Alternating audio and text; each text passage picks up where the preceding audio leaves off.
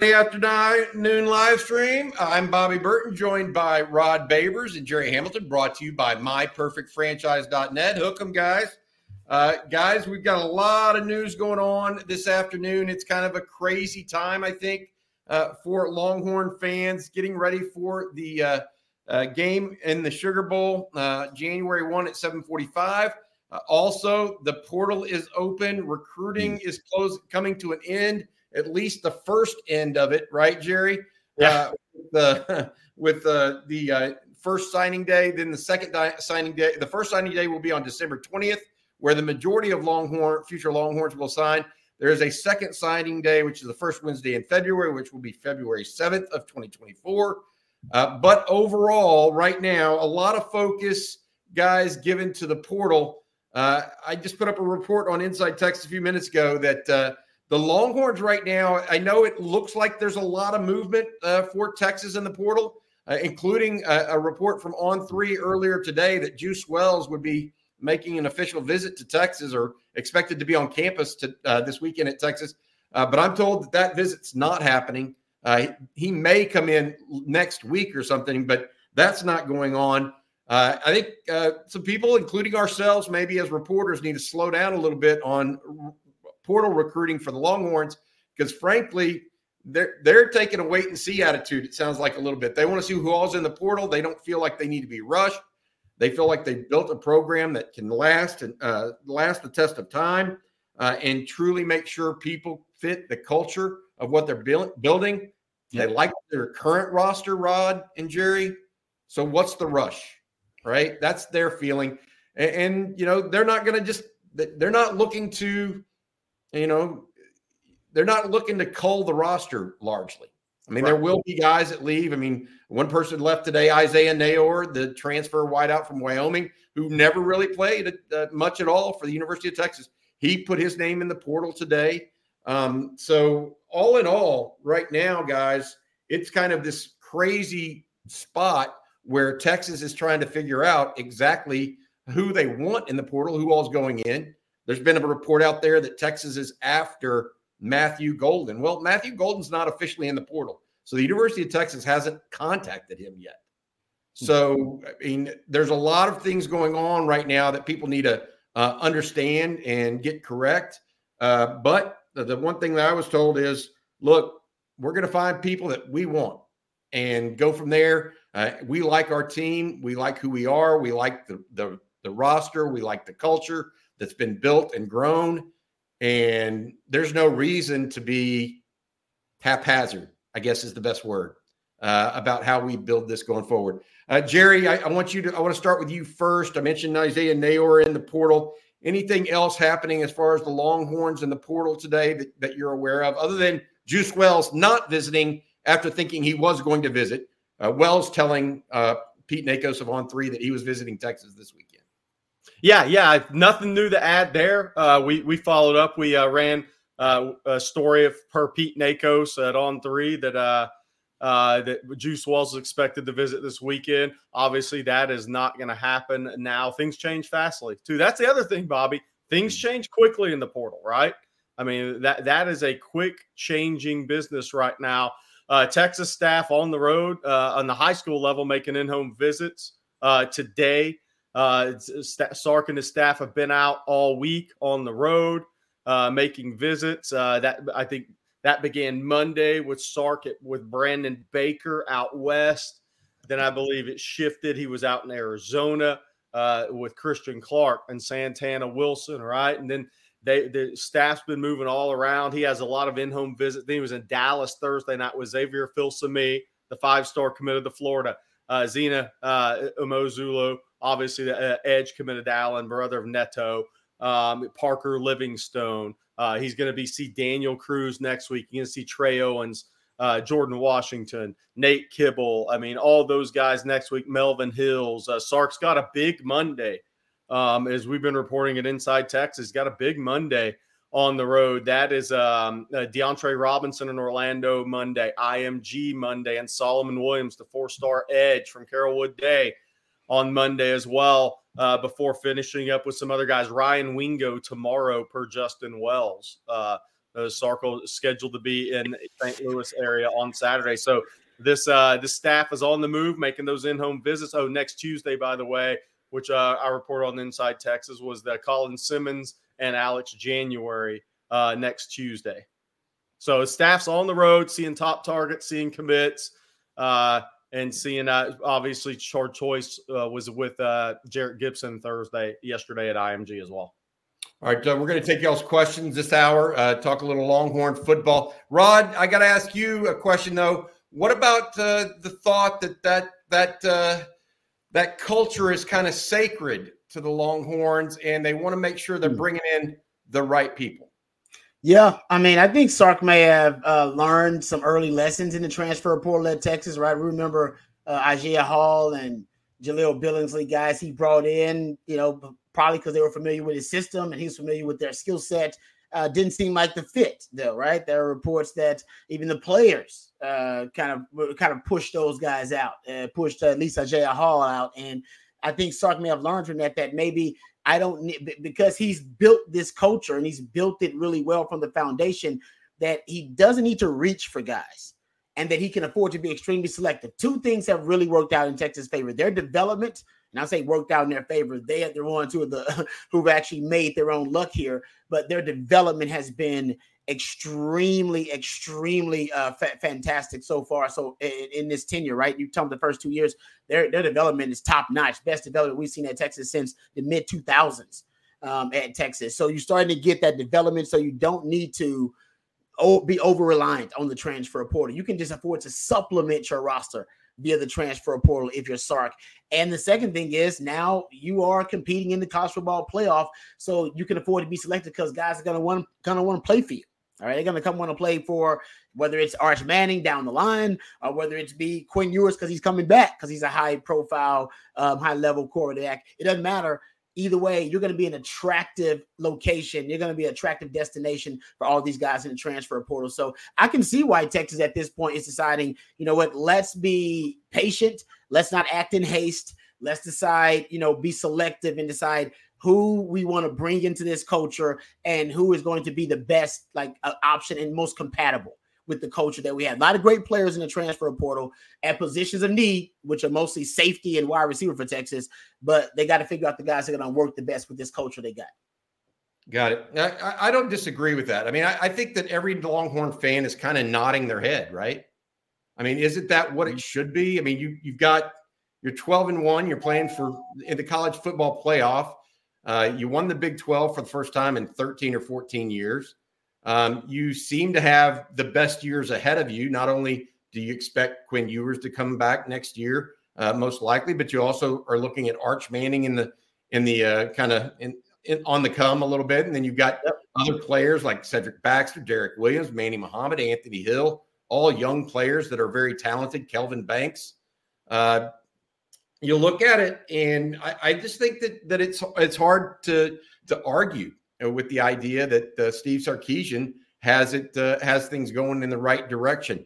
All right, question for you, Rod. You've also done a little recon on our boys at the University of Washington. Your first take on them.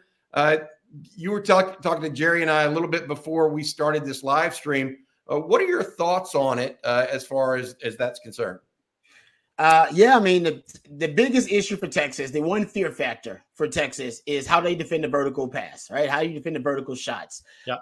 Michael Penix Jr. is completing 44% of his deep balls. That's 20 yards or more down the field. That's one of the highest numbers in the country.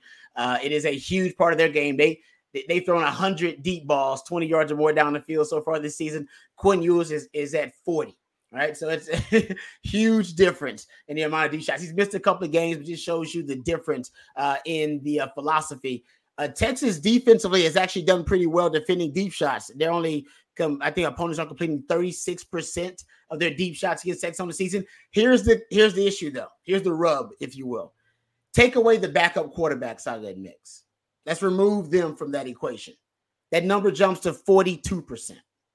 When you remove the backup quarterbacks, they played 3 of them so far this year. And let's take the last 2 games.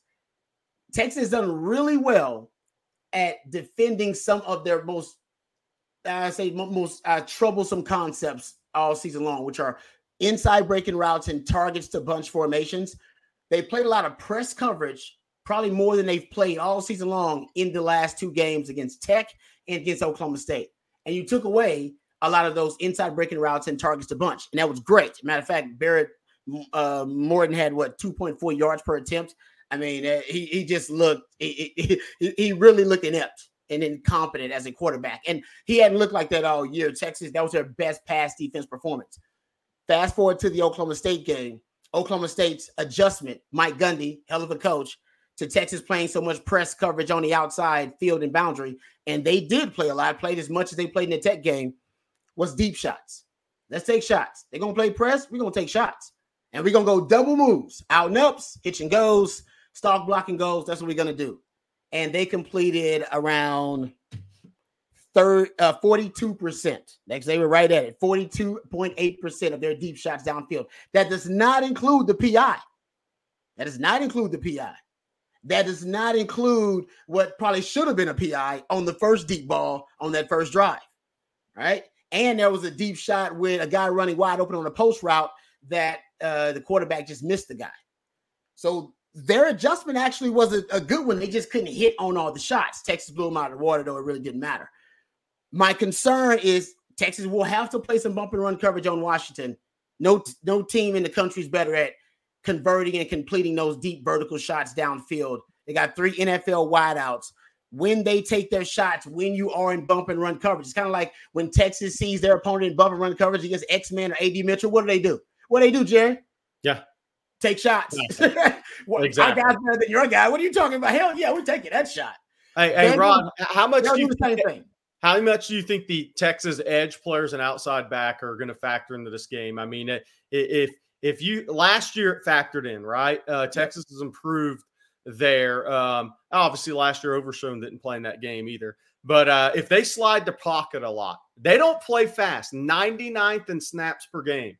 Just for clarification, Texas 26th. That's a massive difference. So it's a deliberate, really good offense by Kalen DeBoer.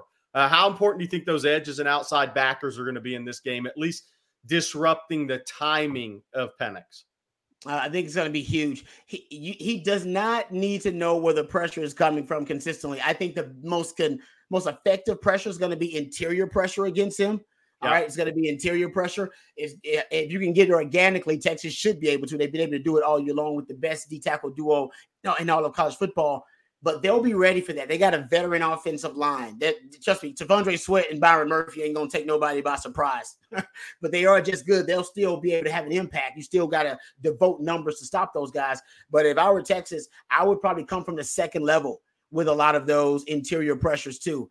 But here's the thing. I expect to see that Mo Blackwell package with Anthony Hill and Jalen Ford at linebacker. I expect to see it a lot. I just think it does a lot for you when you're talking about, Jerry, is being able to come off the edges and be able to do it in a very kind of versatile fashion where you have multiple guys can do it. Maybe it's Ethan Burke. Maybe it's Barron Sorrell. Oh, maybe it's going to be Anthony Hill. Maybe it's going to be Mo Blackwell. I think you have to keep them guessing.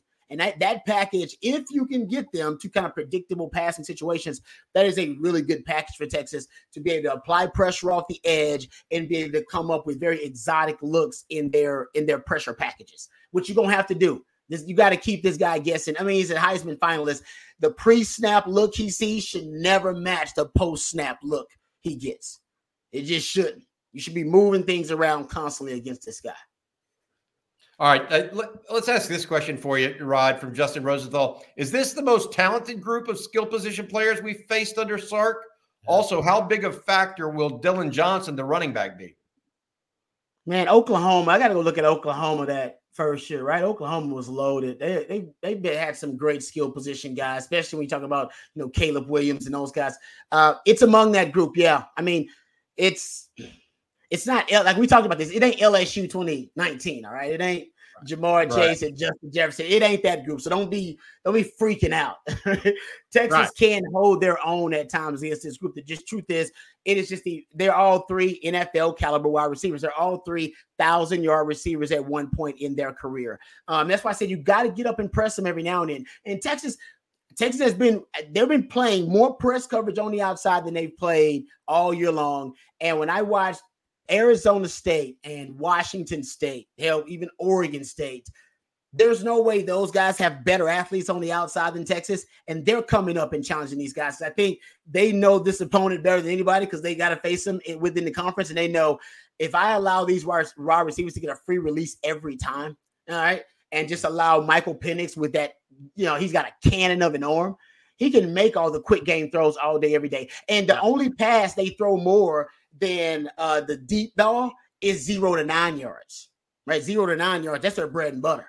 So that's essentially you're talking about quick game with a guy like Penix. If you can kind of take that away, force them to hold on to the ball a little bit longer, yeah, they're going to take their deep shots. But if you can get to them, like I said, Arizona State probably did a really good job. They had some injuries in that game. Go watch Oregon State. Washington State does a decent job of it. You really can win your share of battles, and that's what you want to do. Texas will get beat, but Texas is going to score points versus them too. You just need to make a few plays here and there. And Penix will throw you some. He's got 9 interceptions on the season. But, guys, watching film, I count 4 or 5 dropped interceptions by guys. Mostly because his arm is so damn strong. He's trying to gun it into a very small window. And guys and DBs have bad hands. And by the way, another thing is his receivers are really skilled. So they become defenders. Because he loves the 50-50 ball, especially with Odunze. He's probably the best contested catch guy in the country. He'll just, if it's one-on-one, he's going to throw it to his guy, give his guy a shot. And at times, it's a bad throw or it's off. His receivers come back and become defenders, and they break up a lot of them too. But he will throw it up there for you. You just got to make the play. Got it. All right. This is Bobby Burton. I'm alongside Rod Babers and Jerry Hamilton of Inside Texas and On 3. Guys, this is the Friday afternoon live stream. That means it's brought to you by our friend Andy Ludicky of MyPerfectFranchise.net. If you're looking to turn over a new leaf in the new year, looking to leave the corporate rat race, make sure you give Andy a shout, 404-973-9901, or visit him at myperfectfranchise.net.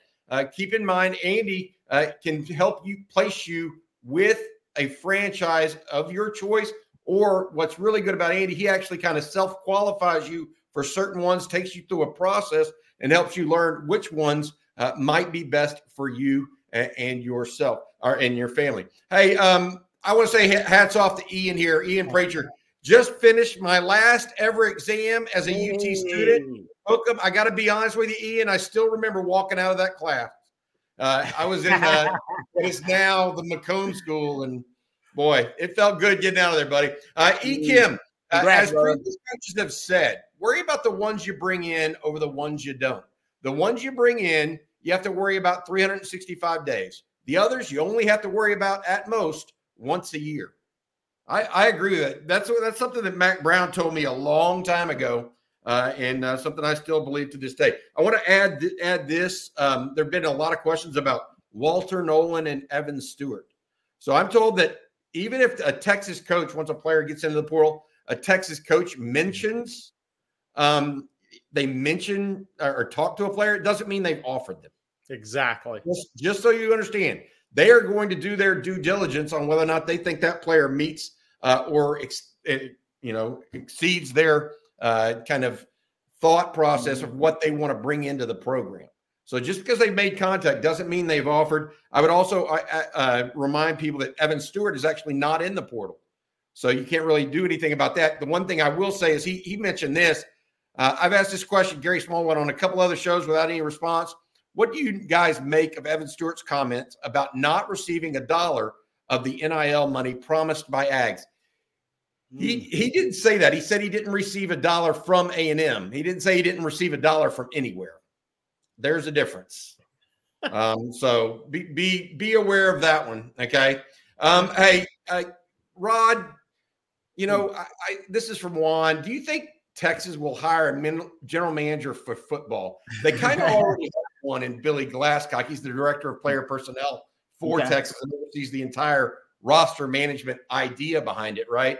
Do you see college football going to a general manager type situation if they ever get into this point where it's actually that you can actually pay for play, not just NIL?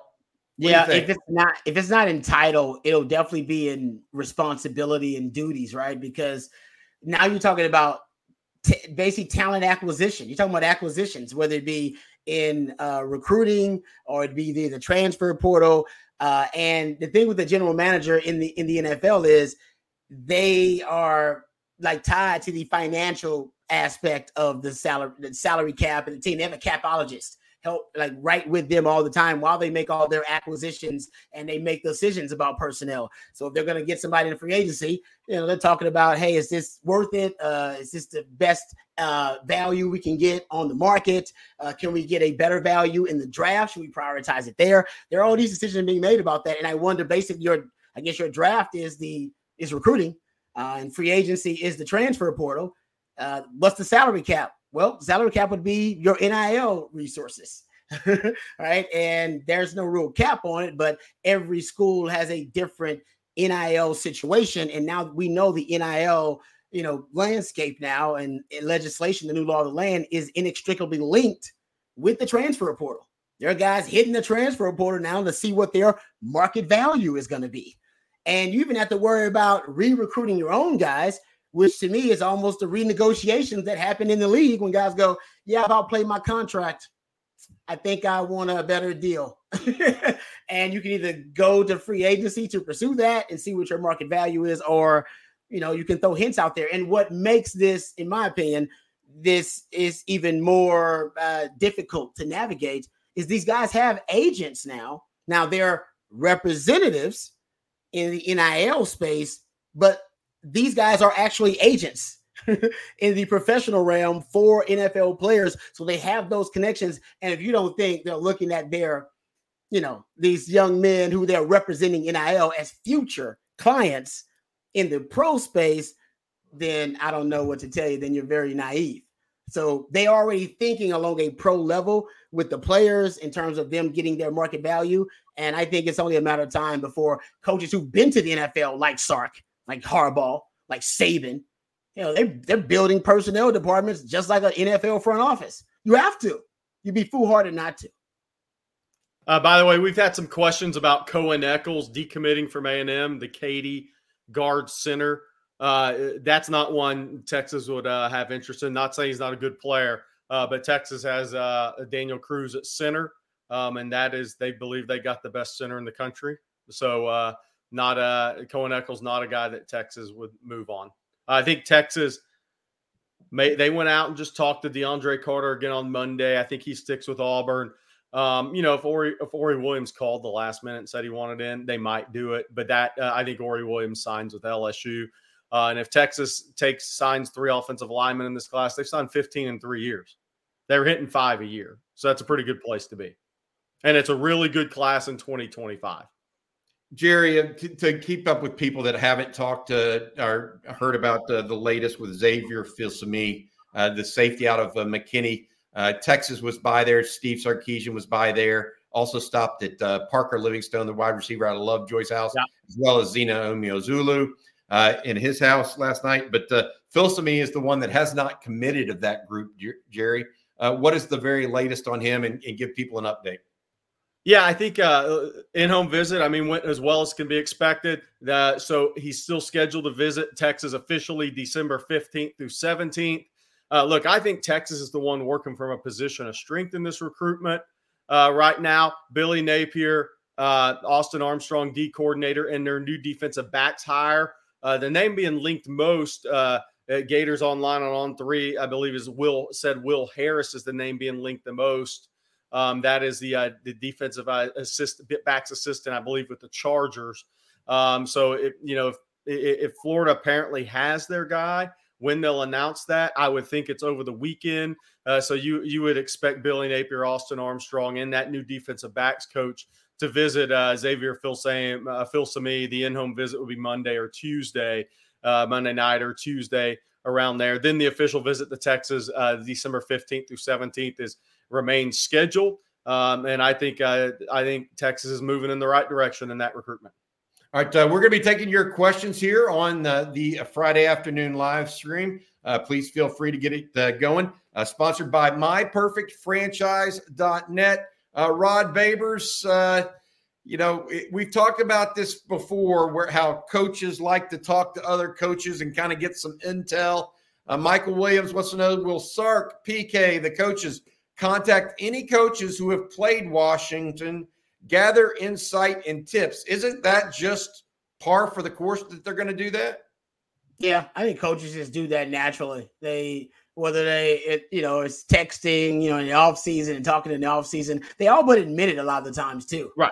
If you just kind of reading between the lines, they admit that. And PK's got a lot of connections, all right, on the West Coast with the Pac-12, Sark as well. So I guarantee that's probably even from last season when they played him in the bowl game, they were probably doing that then. And Sark still got connections, of course, as a former coach there at Washington. So yeah, there's no doubt they're doing that. I mean, in terms of how much of an advantage it can give you, I'm not sure, but I do think if you're talking to enough coaches behind the scenes, they can give you where they probably wish they would have made better adjustments, stuff like that.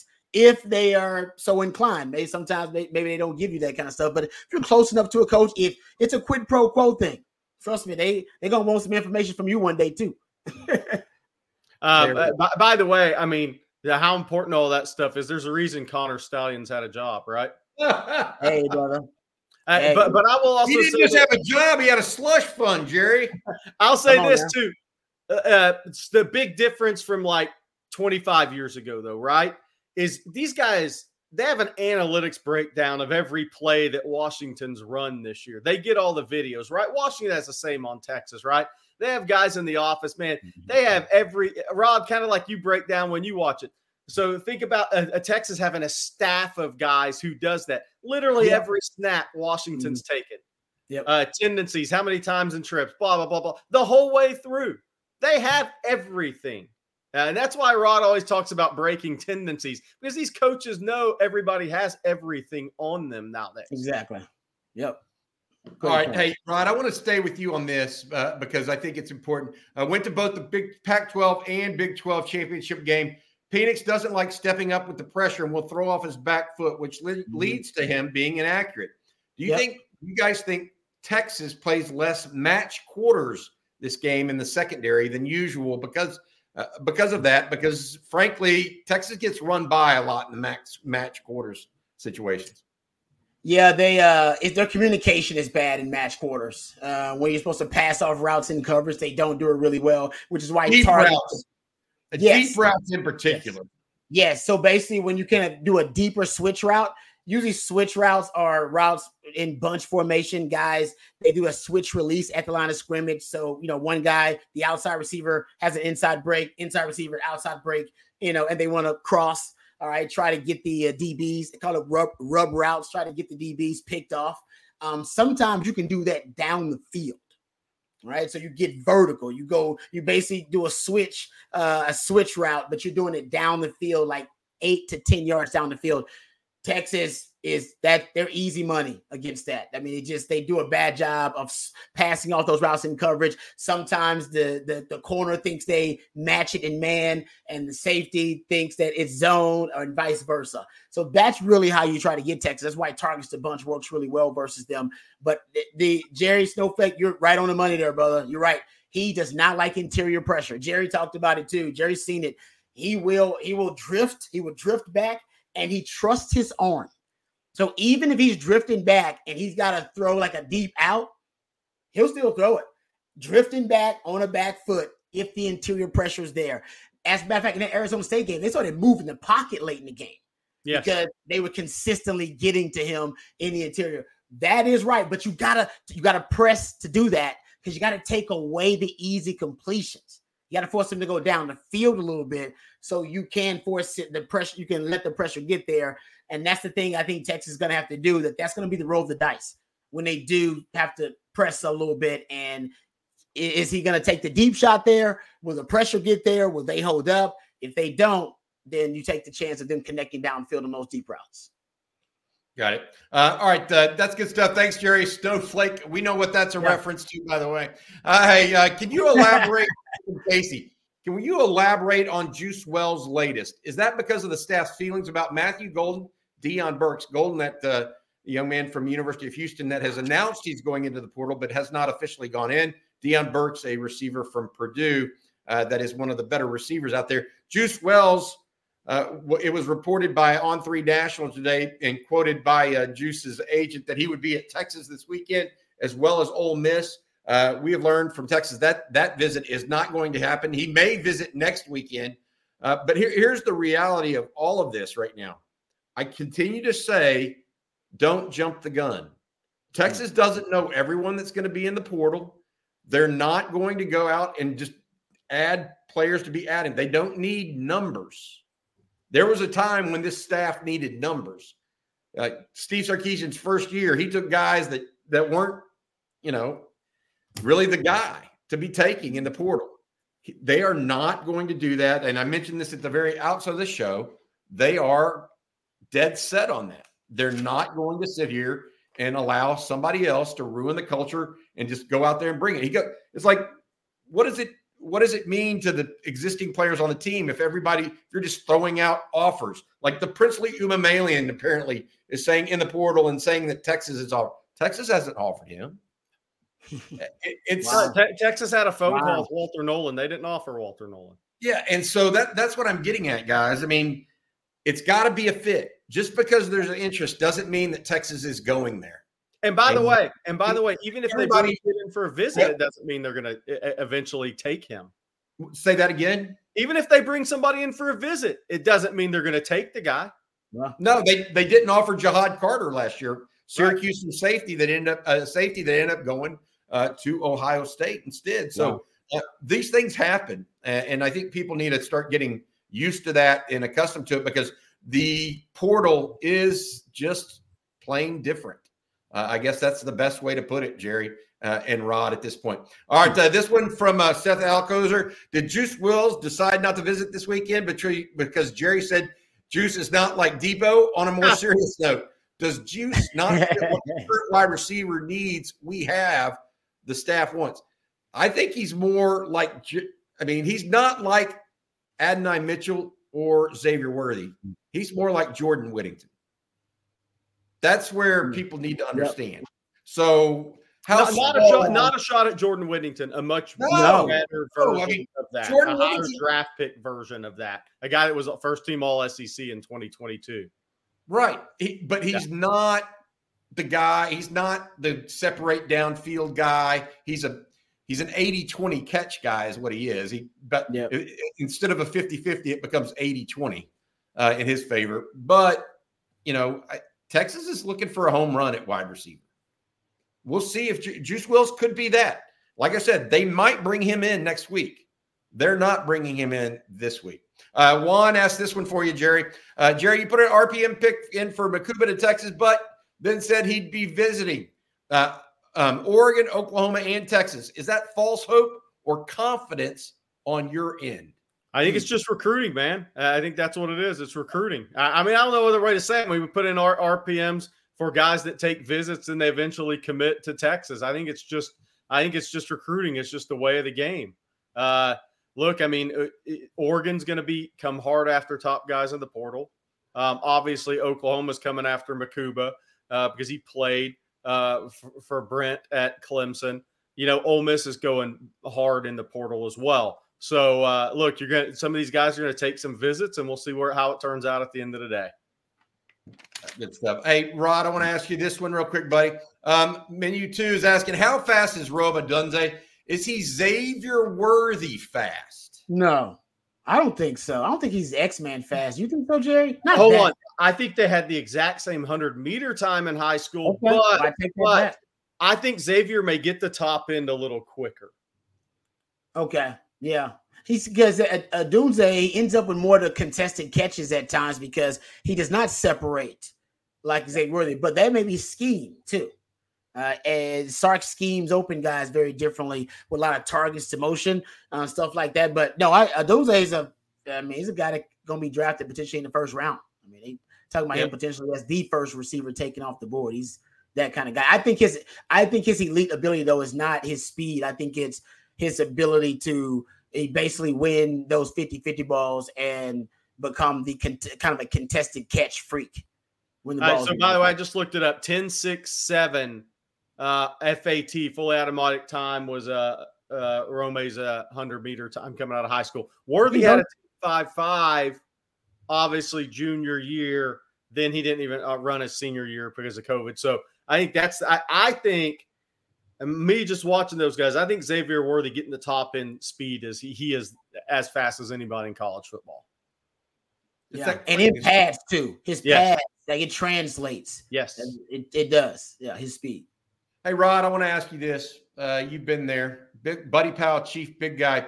College kids are about to be treated as professional adults, and it's going to be a reality shock. You agree with that? When you need mealtime inspiration, it's worth shopping Kroger, where you'll find over 30,000 mouth-watering choices that excite your inner foodie. And no matter what tasty choice you make, you'll enjoy our everyday low prices, plus extra ways to save, like digital coupons worth over $600 each week. You can also save up to $1 off per gallon at the pump with fuel points. More savings and more inspiring flavors make shopping Kroger worth it every time. Kroger, fresh for everyone. Fuel restrictions apply. Seeking the truth never gets old. Introducing June's Journey, the free-to-play mobile game that will immerse you in a thrilling murder mystery. Join June Parker as she uncovers hidden objects and clues to solve her sister's death in a beautifully illustrated world set in the Roaring '20s. With new chapters added every week, the excitement never ends. Download June's Journey now on your Android or iOS device, or play on PC through Facebook Games. Yeah, I agree. And Sarkis talks about it, right? Sarkis talking about how he's treating them like men, and he understands that they'll have these NIL opportunities, and he doesn't necessarily agree with all of it, but it's the reality and it's the new law of the land. Taxes, number one. I hope everybody's taking care of their taxes. That's a lot to sort through. Even in the NFL, man, because you had to pay taxes in every state you play in, and every state's got different tax laws. I had to get hip to that. And that was me as a young professional figuring that out. So I hope that the Texas is providing you with enough, and I believe they are, from what I am hearing. Financial literacy, education about taxes early on and how that goes, because they are, these guys, I'm sure, independent contract. I'm not sure how it works with them actually, and all the NIL. I'm not sure. They should know that. So I hope that the guys are getting those lessons. But you're right, man. They got to grow up fast. I would love to grow up that fast, though. Let's be honest. If I was a 17, 18-year-old Rod B, I would love to have to learn them life lessons about making a whole lot of money at 18 years old. I'll take them problems. There are good problems, and parents tend to take a little control of it, too. What's happening with college players, though, Rod and Jerry, for example, they don't have real representation. They may have 3 different guys calling on their behalf and still trying to get the same deal with the same program. So player Z at, say, I don't know, I'm going to University of British Columbia. He could literally have 3 or 4 marketing agents calling every school, and a coach or a collective or whatever could pick up the phone, and they could act like there's 3 different people representing the same person. Well, who do they even talk to? Yeah.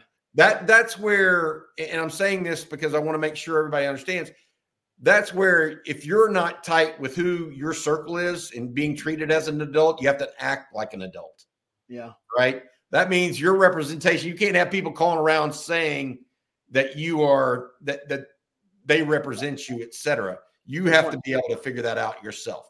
By the way, I want to say this. Obviously, I think Bobby's heard the same thing. What's happened with this? A lot of boutique agencies have started popping up, and you better have the right circle around you nowadays. You bet. That's all I'm going to say. Never been more important to have a good circle around you as a top high school football prospect or basketball. Gotcha. All right, here's from Jackson Onstad. I'm going to ask this question because you know what? I think this is kind of unfair, to be honest with you. Jackson, I know that Blake Gideon is a good recruiter, but have we consistently not developed talent? Is he on the hot seat? I mean, who did he come in with? I mean, Jared Thompson was like the 8th or 9th rated safety in the state of Texas his senior year. Okay. Keaton Crawford was a athlete mixed cornerback. Michael Taff is a walk-on. Yeah. So are we upset about the guys that are transferring now at the safety position? I don't understand. I mean, BJ Allen, Larry Turner Good. I mean, BJ Allen was ranked decently high. Larry Turner Good was not. Jerry, do you have anything, how do you answer a question like that when, I don't want to say the cupboard was bare at Texas, but the cupboard definitely wasn't full when he arrived? Yeah, no, I think, look, Texas is in the college football playoff. I don't think Sark's firing anybody off his staff. I mean, I'll just say that. Look, the only thing, one of the things I think they've done better is getting the right matches together at that position later in the year, Rod. I do think there was some, I thought it was tough to play a couple of those guys together a lot early in the season. I think they've done a better job getting matches with that. Derek Williams has come on. Yep. Let's see what happens when, let's say Xavier Filsaime flips to Texas. Jordan Johnson-Rubel coming in. You start having a lot of the guys you wanted to recruit in at safety. And I suspect that the safeties will be all right. Yeah, I think so too. I think what's happening in terms of the obviously you have 7 guys in the portal now, and 3 of them are safeties. Is that what the number, right? And I think some people are figuring out like, man, what's going on in safety? And this year, one of the only issues on defense, only problem areas has been coverage at the safety position. So I think it's just top of mind for Longhorn fans right now. They're thinking about Washington. I got them all paranoid, giving them numbers about 20+ yard passes downfield and vertical shots. So I think the safety is top of mind. But I do think it is what's happening is, and I can tell you right now, just my personal experience. Coach Aquino we used to sit in the DB room according to the depth chart. Like I know now it was a psychological thing, a ploy by Coach Aquino. And there'd be times where, he'd come in there and then he'd have to tell some guys to take a different seat. Like, oh, no, take a different seat. This is, you're being demoted, basically, right? And that you can see it in front of everybody. And there was one of those moments where a collective gasp in the room, like, holy, you can lose your job, and everybody knows it. I'm not sure if they're having that now, even though Blake Gideon remembers that. I'm not sure if that's the case, but picture that in your head and picture Michael Taft going from the back of that room as a walk-on to now going to the front of it. And you're one of those other scholarship guys who's watching this and going, damn, I'm not moving up. That guy's moving up. And then Derek Williams, a true freshman also, who went from, probably where you were in the back of that room, and now he's up at the front of that room. That's what you got to picture. And I think psychologically for those guys, even though you're going to have Keaton Crawford and Jaron Thompson leaving, it's going to be hard for them to visualize a path going forward. And I think that's frustrated by them. And you got to does Blake Gideon not get credit for Derek Williams playing better and Michael Taft a walk-on? Guys, there's no tougher way to get on the field than being a walk-on. I tell you right, it's like being an undrafted free agent in the NFL.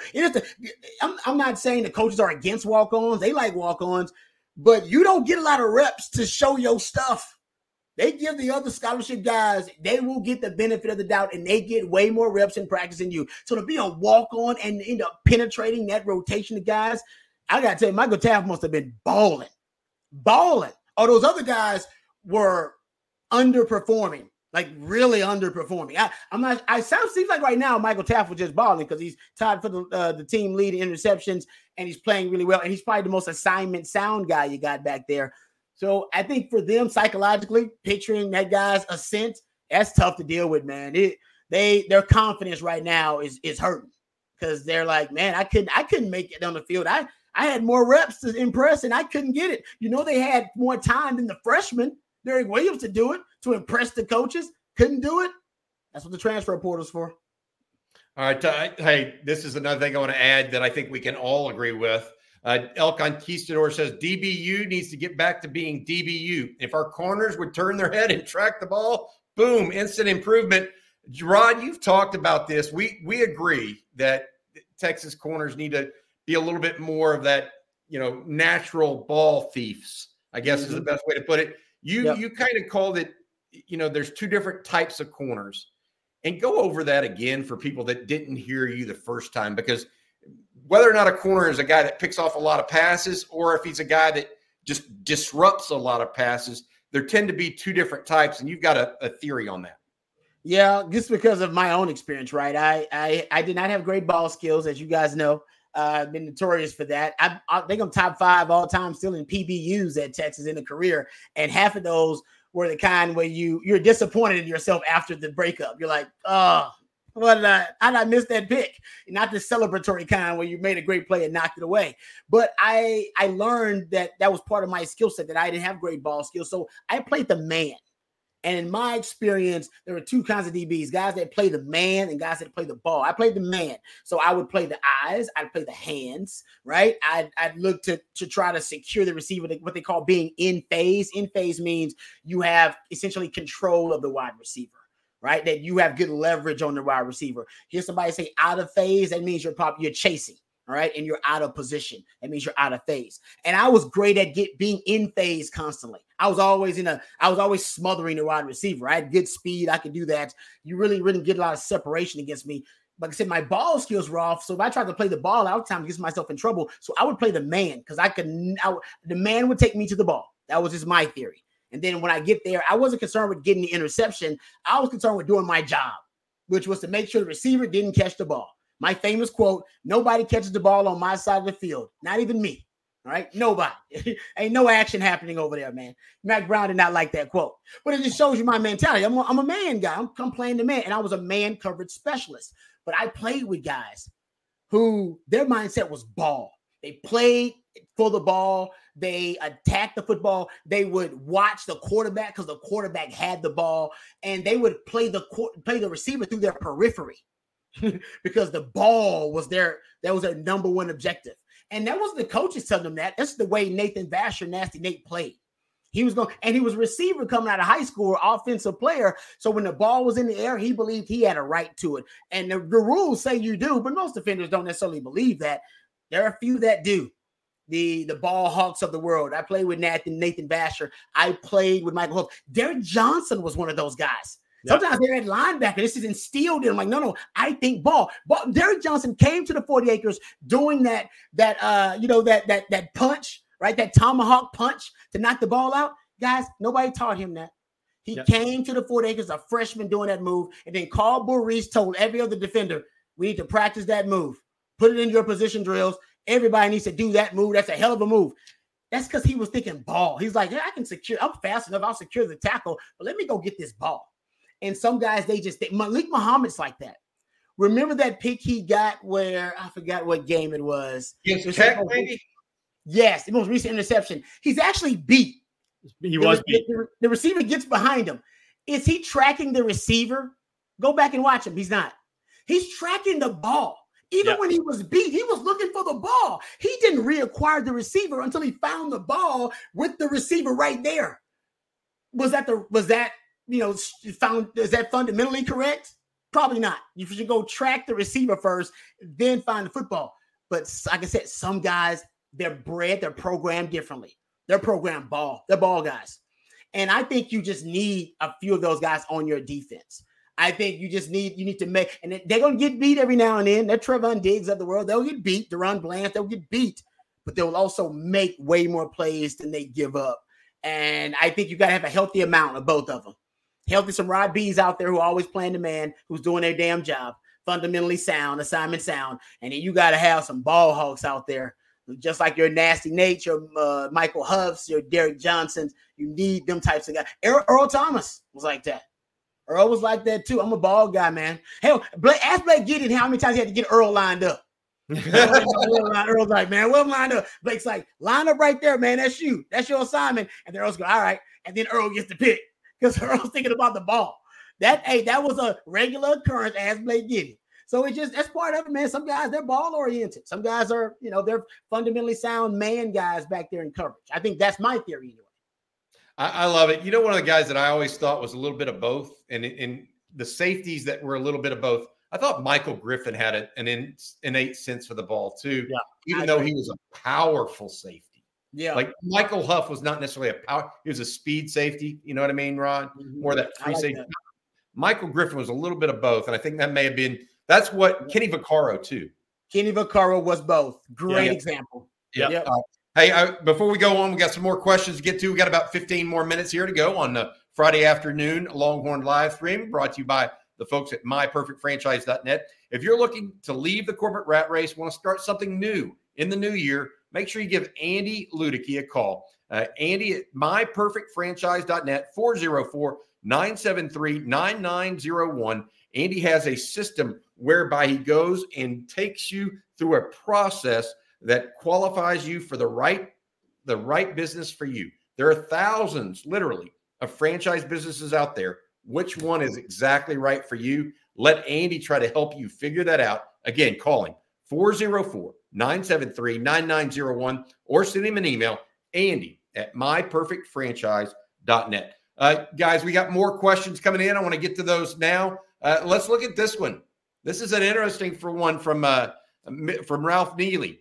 If Michigan and Washington lose, two undefeated teams, and Florida State wins over Georgia, do they deserve a piece of the title belt? They'll be the only undefeated team. 14-0. Man, I didn't think about that. Make a t-shirt, I guess.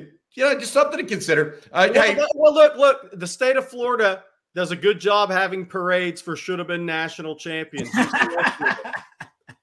So Florida State can just call UCF and say, who did y'all use to set up the parade? Well said, sir. Well said. Here's Kabir Hussein. Does a month off affect our players' focus? And it's not just Texas's focus that you got to remember here, Kabir and others. It's Washington's too. I mean, that is an offense that kind of clicks, right? Long time off may not help them, although their quarterback has a lot more playing experience. Rod, what do you think of that, the month off? I want to say something on that first. I actually think it helps focus. I think you get a mental break. You're coming down off a long regular season. It's one thing if you're playing in a bowl game that doesn't have a lot of meaning and guys are opting out because they're going to the NFL draft. This isn't an opt-out bowl. This is an opt-in bowl.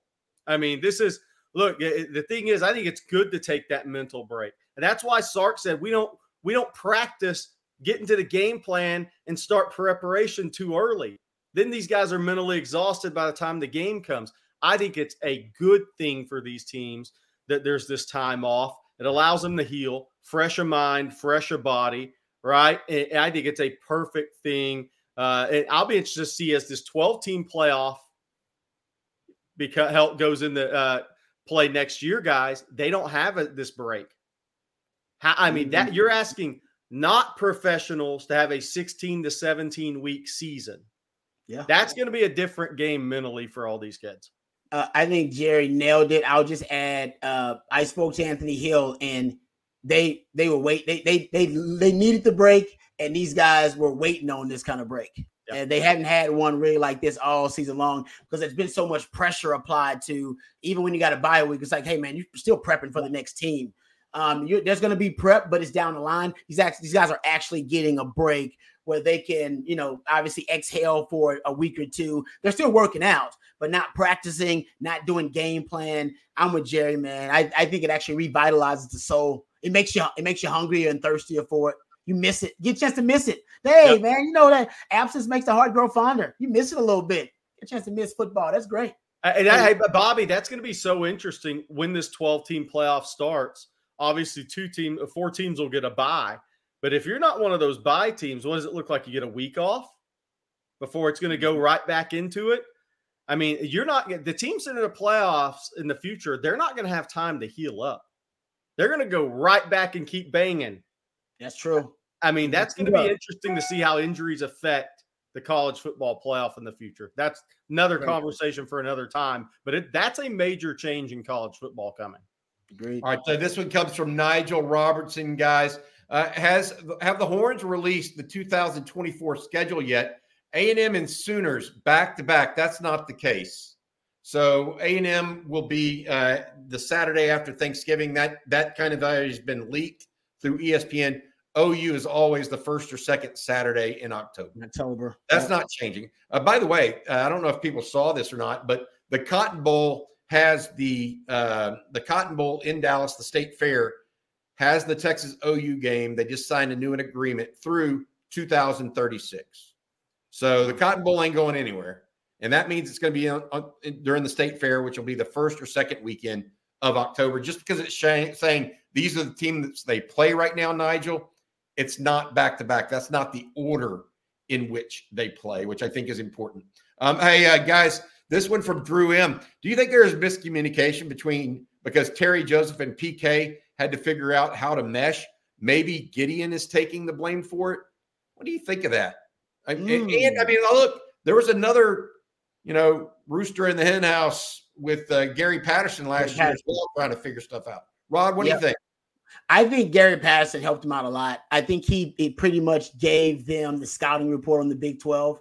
I think PK initially miscalculated the Big 12 when he first came in that first year. And he didn't have, I think he obviously, it helps the guys to have more experience in the system and know the terminology. So that was part of it as well. But I also think he miscalculated the conference. And I even said this a lot that first year for PK. And I love that PK hire. It's my favorite hire by Sark. The coverages at times were not coordinated with the fronts. The pressure packages were not necessarily in sync and compatible with the coverages. It was weird, man. Trust me. Sometimes it was just nonsensical. I think Gary Patterson came in and he was able to bridge that divide where the coverages and the fronts and the pressure packages made sense. And I think that was PK missing. What's his name? What's his name from Washington? The DB coach that ended up being Jimmy Lake. Thank you very much. Sorry, guys. My CT is kicking in. I think he was missing Jimmy Lake a little bit. And him and Jimmy Lake had a great vibe. And Jimmy Lake was the pass game coordinator with the coverages. And he came up with the fronts. And I think he missed that. And him and Terry Joseph, there's a good chance that, yeah, you're right about them not necessarily being in sync early on. I think now it's better post Gary Patterson, whether Blake Gideon took some of the heat for that. Yeah, I think that's fair to say because a lot of the busted coverages, I can tell you right now, it's match quarters. And that came in because of Gary Patterson. That was a Gary Patterson blueprint for the Big 12. He was a big match quarters guy, came in, and his influence so far is still there. They play a ton of match quarters, and a lot of the busted coverage have been out of that. Maybe that's on Blake Gideon because they got to teach that individually to the safeties, but sometimes that's on the corners in terms of that miscommunication and not on the safety. So I agree somewhat with you there. All right, this is Bobby Burton. I'm alongside Rod Babers and Jerry Hamilton of Inside Texas and On 3. This is the Friday afternoon live stream brought to you by BuyPerfectFranchise.net. Just to break down some news before we came on here, Texas is not hosting Juice Wells, the South Carolina wide receiver, this weekend. They may bring him in next weekend, but I want to be clear. Texas right now is taking a very judicious, non-haphazard way in the portal. Just because somebody enters the portal, just because a Texas coach talks to someone, do not assume that player has been offered. Texas is being, again, very judicious. They like their roster. They're going to add smartly, and they want to build a program that they feel is built to last and not just trying to build it one piece at a time or one portal guy at a time that's going to be here today and gone tomorrow. All right, Lane C. Wright has a question. Seattle and Austin are sports analytics meccas. What tendencies, Rod and Jerry, does Sark break this game to win or perhaps prevent a shootout if you're talking about PK? Any thoughts? More man coverage on the outside? I think mine for Sark, and maybe I'm off about this, but you guys may remember it. I'll have to go find my notes, and we'll talk about it because we got plenty of time in between that.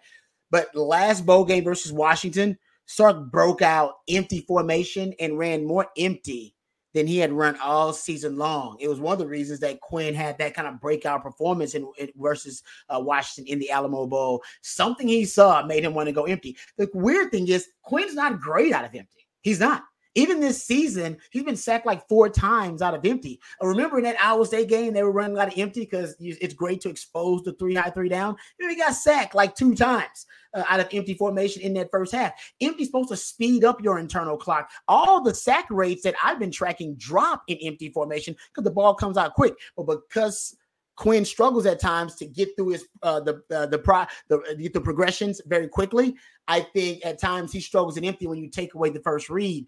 But it may come out again versus Washington. Like I said, it was the most empty snaps they had run in any game last season. It was in that Alamo Bowl. I wonder if he sees it again versus Washington. Maybe it's schematic, maybe it's structural. I don't know. But that could be a tendency breaker because they don't run a lot of empty. Sark Dunray should run more of it, but they don't. I think what'll be interesting there, guys, is one of the reasons I went back and watched the 05 series is to hear what the Texas staff was saying, right? And it's different. Football's different now. Don't get me wrong. Greg Davis, he repeatedly said on there, I'm not really changing anything. There's but here's what I would say. I think you could see a couple of wrinkles within the script, but for both these guys. But here's what I'll say. I think both these guys want to see if these teams can stop what's worked for them all season. And if you start having some issues, then I think that's when you really break a tendency maybe, because they're going to have all that in a game plan. They have 25 more days to prepare. But I think both of these teams are going to say, all right, can you stop what got us here first? Mm-hmm. And if you can give us some issues at that, all right, we got something. We got something to go to at that point. I like that. All right, this one from Michael Williams. Michael asks, what is the impact of Derek Williams, the freshman safety out of New Iberia, Westgate in Louisiana, being out for the first half? What is that impact? Will they have to adjust the scheme to account for his loss? I don't know that they adjust much at all. He is definitely a guy that can fill the run lane and also have an effect in coverage. Rod, you have any thought about what they might do considering that? Yeah, attack the safeties. He's your best. Oh, you think Washington will attack the safeties? Yeah. Now, what does Texas do in regards to because he's your best coverage safety, right? In coverage. So, Keaton Crawford, Michael Taft, love those guys. Obviously, Thompson, those guys are great, but they're actually, I think at liability at times in coverage. They can be, especially going up against some elite wideouts. But for Texas, I think they'll go too high shell a lot and just keep those safeties back. That protects the safeties. That also protects the corners in case they get beat. I think that's what they're going to do. And you saw that from Oregon State. Arizona State did it. They would go bump and run, keep the safeties back deep. Even if it was single high, they would still keep the safeties back and keep one safety ridiculously far back just in case Washington went ham on some of those deep balls. So I think you'll keep the safeties protected. Also pressure. Nothing protects a DB like pressure. And Texas is third in the country, I believe, in pressures. Remember last year they were second. In Power 5, among Power 5 teams, third among Power 5 teams in pressures. Jerry said that's going to be big. If you can force Michael Penix into making bad throws off his back foot, off of his spot, that'll be key. So I think the best way to protect him, pressure, get to him. Anytime you throw it deep as much as a team does, like Washington, it all comes down to pressure. Yep. It all comes down to pressure, causing resets, throwing off timing. Anybody that throws, look, and Rod, you've looked at the stats. They throw it a lot. He's broken that tendency at USC and then against Oregon, but they throw a high percentage at a time. Yep. And it's not a dink and dunk offense. So they require really good offensive line play up front to make that system hum. Yep. They need some time. All right. This one, Jerry, I want to stay with you. I think that might have been Xavier Worthy. What now? Well, I think people have been – it may be Phil Simi, but I think there's been some Worthy questions too. Worthy's out of the boot, Justin Wells reported. If it's Phil Simi, Texas had in-home with Phil Simi last night, Sarkisian, Blake Gideon, Billy Napier, Austin Armstrong, D coordinator, and a new DB coach hire whenever that's announced, Sunday or Monday, I suppose, or expected to be in McKinney for an in-home visit early next week. Texas has the official visit with Phil Simi on December 15th through 17th. I think Texas is in a position of strength here, and Florida is actually playing catch up despite the kid being committed to the University of Florida publicly. Well, that's crazy. All right, got one more comment here, and this one's from Christopher Weatherford. They've committed $140 million in renovations to the Cotton Bowl as well. That's how they got that extension to 2030. It's going to take $100 million to get all the crickets out. So I don't know what they're going to do with the other 40. I'm just here to tell you, there were more crickets than fans in the Cotton Bowl this year. Anybody that was there knows what I'm talking about. And they got a cricket infestation? They got a cricket infestation at the Cotton Bowl. All right, hey guys, that's going to do it for this afternoon's Longhorn live stream. We appreciate you guys coming out and hanging out with us a little bit. We'll have more here on Texas Football as well as at InsideTexas.com. Make sure you check it out over there. Get a subscription. For Jerry Hamilton and Rod Babers, I'm Bobby Burton. This has been brought to you by the folks at myperfectfranchise.net. Guys, hook 'em. Have a good weekend.